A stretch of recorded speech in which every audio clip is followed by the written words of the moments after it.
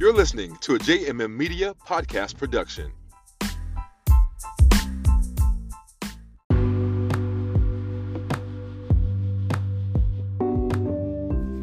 From the green room to the boardroom, we are smashing goals and breaking ceilings. You're listening to Entreprenista Podcast. I am Lena Graham Morris, the Entreprenista, your business and strategy coach. We hope you enjoy your session with us.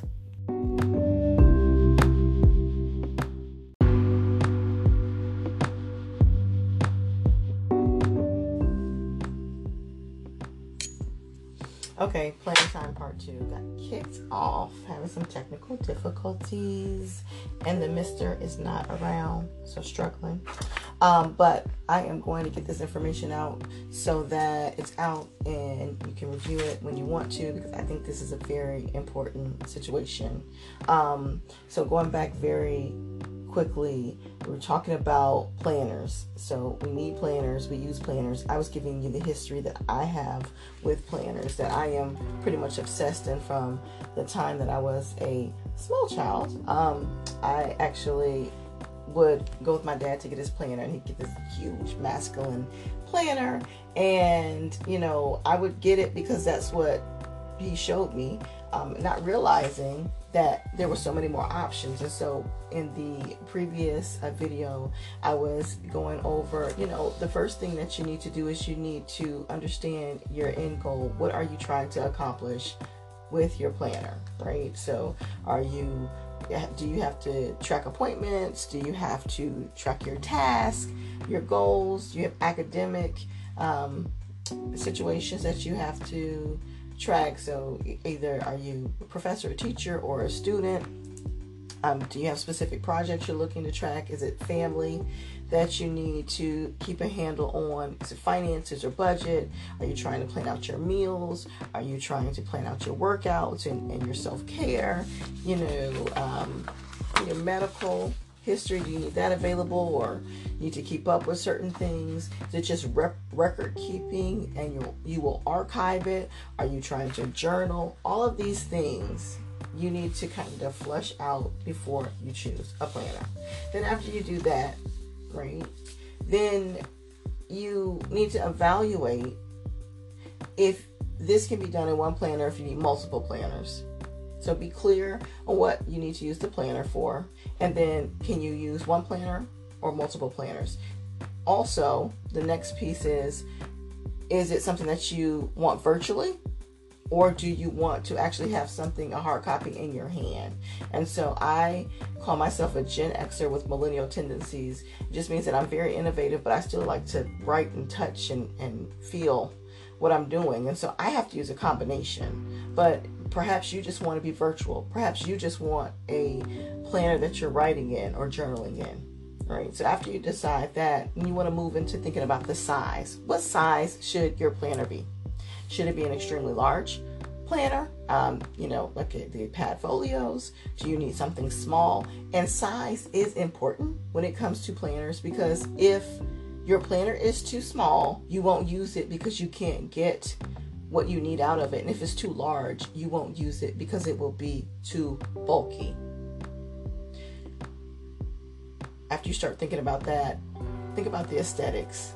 Does that matter to you? Do you just want a classic leather-bound planner?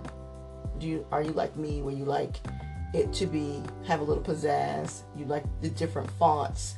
You want those aesthetics when you're using it. It'll encourage you to use it. What floats your boat? Okay. So after you've done all this and you've decided that you are headed in this direction with this planner, you need to make sure that you use it. Okay. Sometimes we get towards the beginning of the year, the end of the year, and we say, oh my God, I'm going to get this planner and this planner. I'm going to use them. And then, 30 days in, you haven't picked it up. Or you pick it up and you start writing your New Year's resolutions, and then you don't pick it up again. So you have to use your planner. That's why it's really important to understand what you need it for. And so some of the tips that I'll give you for using your planner is you can decide, you need to actually commit to a time to use it. So for example, I like to do a Sunday setup or a Monday setup when I do my brain dump. So I know I'm going to use my planner at that time. I'm going to have it there.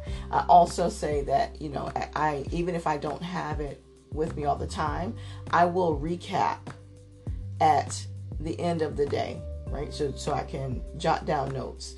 But you need to make sure that you're using the planner, because the other piece is, especially with entrepreneurs, and side hustlers, we have to be able to go back and track what we're doing, right? If you don't use it, you can't track it. So a few other things are you trying to take a look at your daily goals versus your daily schedule versus your weekly schedule, monthly schedule, or your goals, right? Because that also will determine how much you use your planner, how often. And if you're going through the process and you've tried to train yourself to use it and it's not working, so when do you break up with your planner? When do you just it's not working anymore? Something to think about. If it's gone 30, 60, and 90 days and you haven't used your planner, then it's time to let it go. Either you need to find something else or you need to just move on and put that planner down. I use a combination of, because I like virtual and handwritten, I use a combination of Google Calendar, and that's because I need other people to be able to see my calendar. So when you're talking about the day-to-day that I'm tracking, I use Google Calendar. When you're talking about getting into more personal, I actually love this planner from Start Planners. I have a planner crush on these ladies, but this planner is for ladies, and so it actually goes through and has you list out goals, mini goals. It has health check in it. Every day it's asking you to prioritize.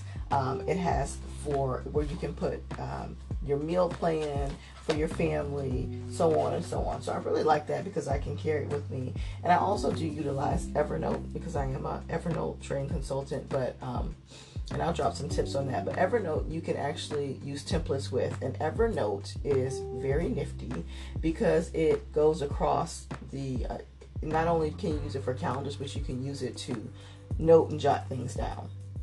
And for my long-term business planning, I created my own type of planner to keep me on track with all of my goals. And I think I've shared that with some folks who follow in the group. But I just wanted to touch base with you to make sure that you're deciding the planner that's right for you. And then when you get the planner, that you're actually using it. And if it doesn't work for you, that you're not afraid to break up with it, right? So I have about 10 planners that I'm going to go through and do some reviews for. That's a separate video, it won't be live, but I will put it up on the page. And it is not sponsored. No one gave it to me. I actually spent my own money and purchased these planners just to make sure that I was using the planner that I needed, that I was hitting all of my goals, because I know that I had a few different things I was trying to do. I know that I needed to track my personal. I know that I wanted to track my schedule for the business. I know that I wanted online access and offline. I know that I wanted to have some personal information there, some areas to have a gratitude journal, and to be virtual and in my hand. So I'll post that, and I hope that this little tidbit will help you as you make this choice of what planner are you choosing for 2019. Have a great day. It is Lena Graham Morris, the Entreprenista, bringing you a little Saturday substance. So I know that you get back to shopping. It's a busy, busy day, but I had to leave you with that information. Have a great Saturday.